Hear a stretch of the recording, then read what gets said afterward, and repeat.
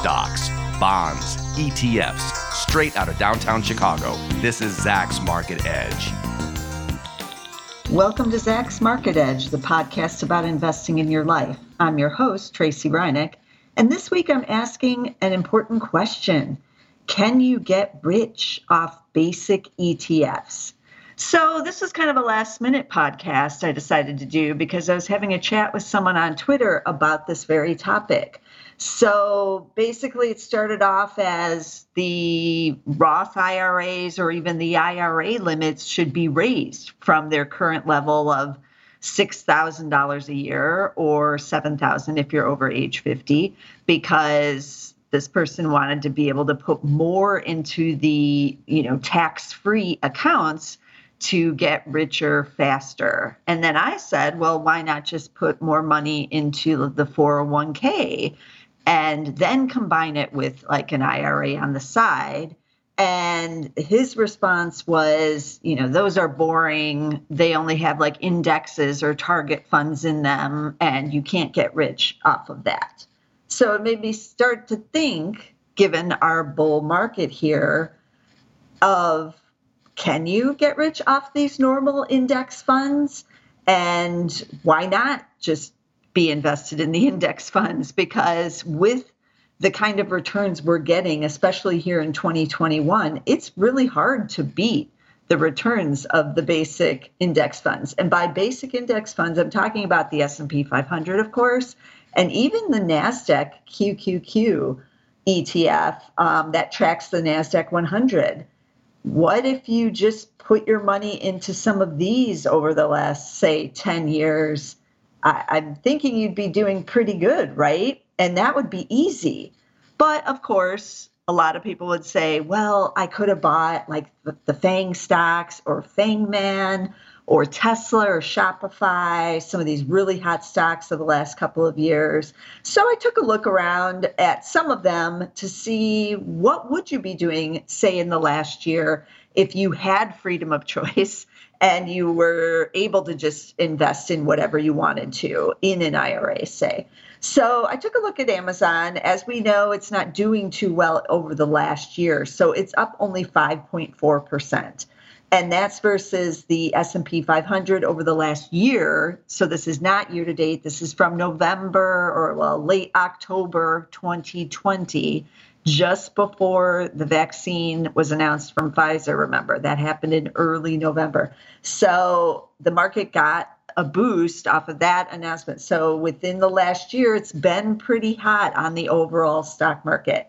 But Amazon didn't really go anywhere during that time. The announcement of the vaccine didn't help Amazon because everybody thought, oh, they won't need to be ordering as much or using Amazon as much on the reopen. So those shares have basically not done hardly anything in the last year. Again, up 5.4, but the S&P 500 up about 35% during that time. Now, over the 2-year time period, because Amazon soared during the pandemic, 2 years up 91% for Amazon, and the S&P 500 also solid, but up 51%. So yes, you were outperforming if you chose Amazon, but still 2 years, 51%. That's pretty good return right there. Apple, I took a look at that one. AAPL, of course, is a ticker. 1 year, it's 29.2%. So still a little bit underperforming the S&P 500, which is up, again, 35. But again, over the 2-year time period, it's crushing it, up 142% versus the 51% for the S&P 500. What about outside the tech land? What if you had bought Chipotle after, it got hit on the initial pandemic? What if a year ago you decided to go into that? So Chipotle breaking out to new all-time highs. CMG is the ticker. 1 year return, 30.9%. And in a normal year, that would sound pretty good. You're doing pretty good on your investments if it's 30.9%. But 1 year again on the S&P 500 up 35%. I took a look at Lululemon, hot retailer, ticker Lulu, L-U-L-U. And 1 year, again, a pretty good performance, up 28.9%. but still not beating the S&P 500 up 35%. So how good is the 35%? Well, under the rule of 72, if you take 72 and divide by the rate of the return, that should give you how long it would take to double your money. And at 35%, obviously, it's doubling in just 2.05 years. But the rule of 72 gets a little bit weirder when it gets above like 10% returns, not as accurate. So it might even be quicker, a little bit quicker than 2 years at the 35%. At 12% return, you're doubling every 6 years. So again, the S&P 500 has done 35% in 1 year, 51% in 2 years. So you're doubling pretty quick under this level of returns. Now, I also took a look at at least one of the early pandemic winners. So what if you bet on one of those? Over the last year, Wayfair, ticker W, is actually down 4%. So how easy is it to beat the S&P 500 when the S&P 500 gets this high? It's not that easy, because I was just rattling off some of the hottest stocks that are out there. And a lot of people won't necessarily guess right and be in the hottest stocks, right? They'll buy other things that maybe might not do quite as good, or they do choose a hot stock. Chipotle, Lulu, both of those have busted out to new all-time highs this year, but yet both of them are not even beating the S&P 500. So it's not that easy to do when the indexes get this hot to actually beat that level of return. So I also took a look just at the index and what has it been doing over the last 10 years. So I looked at Vanguard's ETF, the VOO. That's just their general S&P 500 ETF. I've said in the past that I own it in my own personal portfolio. I know many of you are like, oh, that's so boring. But the 10-year annualized, so going back to 2011, is 16.5%. So now the S&P over the last 10 years, because of the big boom over the last 2 years, really, is now annualizing at 16.5. So $10,000 invested in September of 2011 through September of 2021, because that's when Vanguard has their updated info. And September was kind of a little bit of a down month on the stock market. So it's even better now that I'm recording this at the end of October, but we have the data through September. So $10,000 invested was $46,426. And this is just in the boring old S&P 500. Now, I know what you're going to say, if I had bought the Amazon in 2011, it would be far more than that. And certainly it would. But in this way, this boring way, you don't have to guess whether or not it's Amazon or, Exxon is going to be the winner. We don't know. But this way, you're buying that diverse group of stocks, and you're buying, the 500 largest companies, and you're still able to get a return of 10,000 to 46,000. Now, I did take a look at the NASDAQ actually over that same time period. And if you had put the 10,000 into the Invesco QQQs or the NASDAQ, it would be up to $66,107 by September 2021. That's not too shabby either.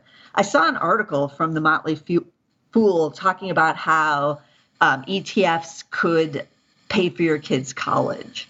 And they went back 15 years ago. So say your child was, 3 years old and you wanted to start investing, and they went back in time 15 years ago and put it in just the S&P 500 fund over 15 years.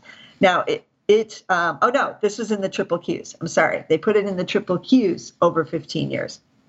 And this goes back now, before the Great Recession. So things were a little rough there. But the average annualized return of the triple Qs over that time was 16.5%. And $10,000 invested plus $100 a month would give you, according to their calculations, $194,000 in 15 years. Or they believed enough to pay for your child's college education by just putting it into the triple Qs during the 15 years. But you couldn't take it out, couldn't panic, you couldn't get bored and buy something else with it. You had to stay in plus $100 a month, so that's $1,200 extra every year. But you started with $10,000. So what is in the triple Qs, though, that's giving it the outperformance compared to the S&P 500? Because it is quite considerable outperformance. So the 10-year annualized return of the Invesco QQQ is now 21.3%. That's up quite a bit from the 10-year for the S&P 500 at 16.5. Both of them are pretty tremendous, but 21.25% under the rule of 72 isn't too shabby there. You're pretty much doubling in like 3 years or something, right? So that's not too bad. And that's why a lot of you in your own brokerage accounts, or if you do hold something like the Invesco QQQs in your 401k, you're looking at those balances and you're like, wow, because it's very unusual to annualize at over 20% over even just a 10-year time period. That's tremendous. 3-year time period, it's now at 28.29%. That's also, again, just tremendous, but we're seeing this acceleration as the bull market has picked up. So the top 10 holdings are basically parts of basically FANGMAN plus Tesla.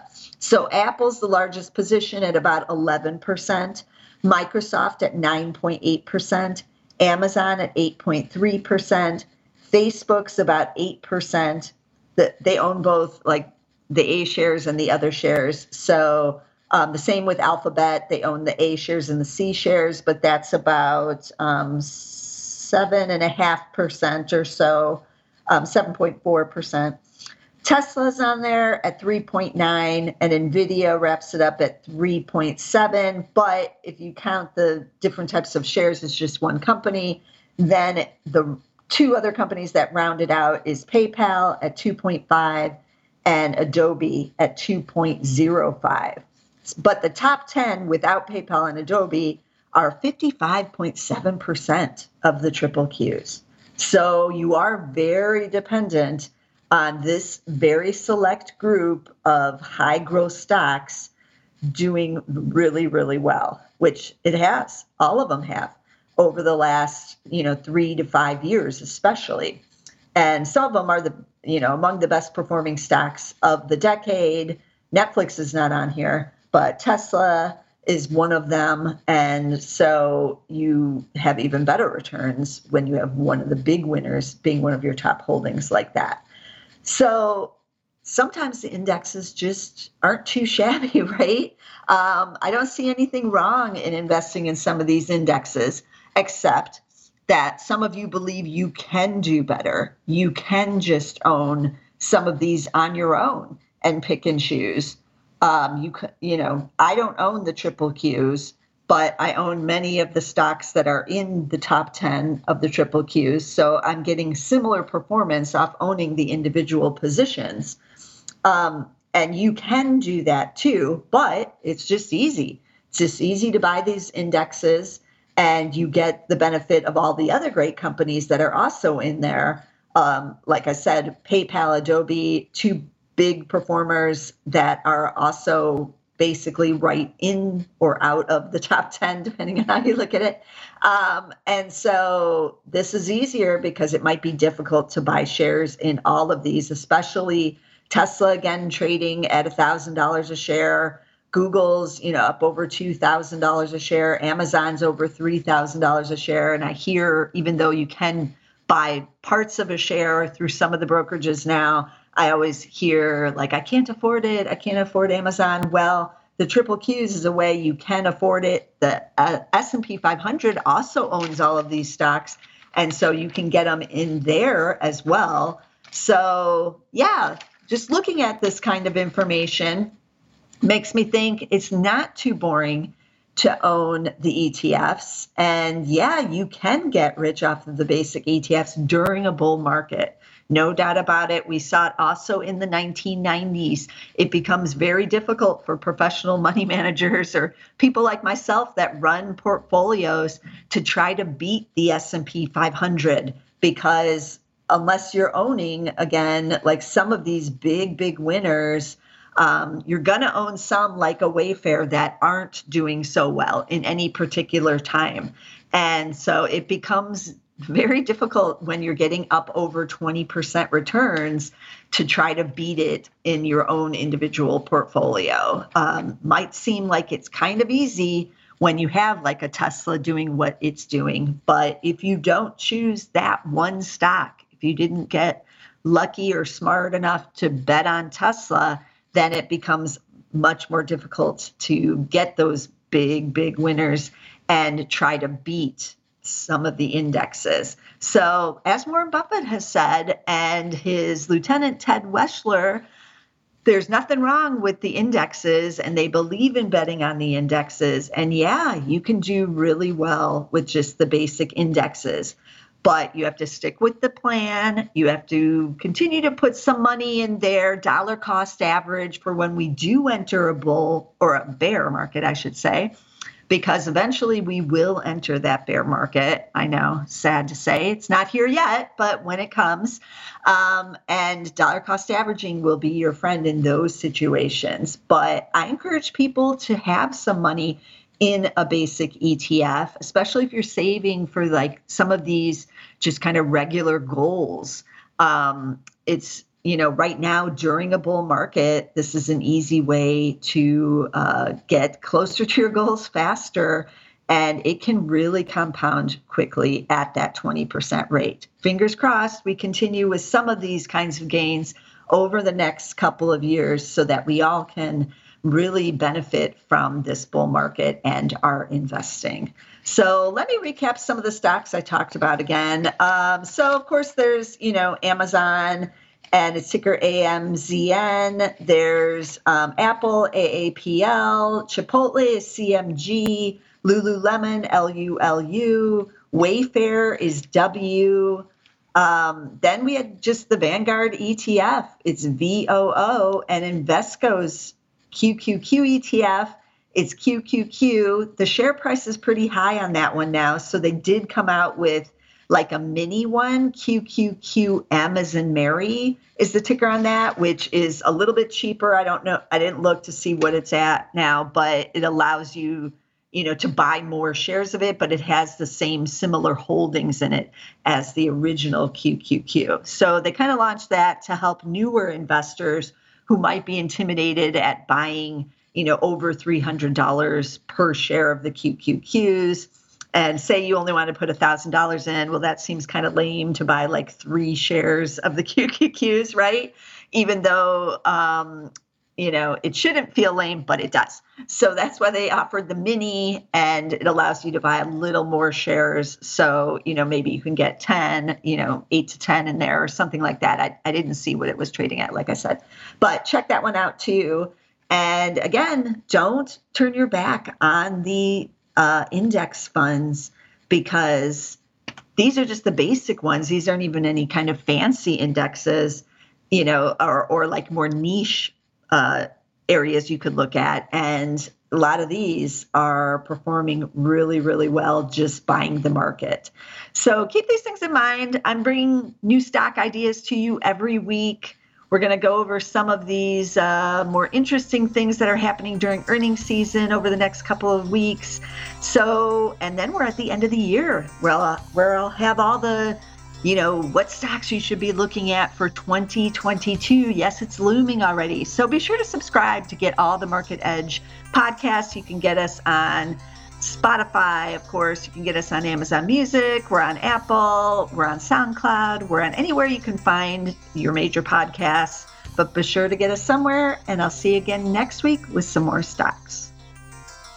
This material is being provided for informational purposes only, and nothing herein constitutes investment, legal, accounting, or tax advice, or a recommendation to buy, sell, or hold a security. Do not act or rely upon the information and advice given in this podcast without seeking the services of competent and professional legal, tax, or accounting counsel. Publication and distribution of this podcast is not intended to create, and the information contained herein does not constitute an attorney-client relationship. No recommendation or advice is being given as to whether any investment or strategy is suitable for a particular investor. It should not be assumed that any investments in securities, companies, sectors, or markets identified and described were or will be profitable. All information is current as of the date herein and is subject to change without notice. Any views or opinions expressed may not reflect those of Zacks Investment Research as a whole.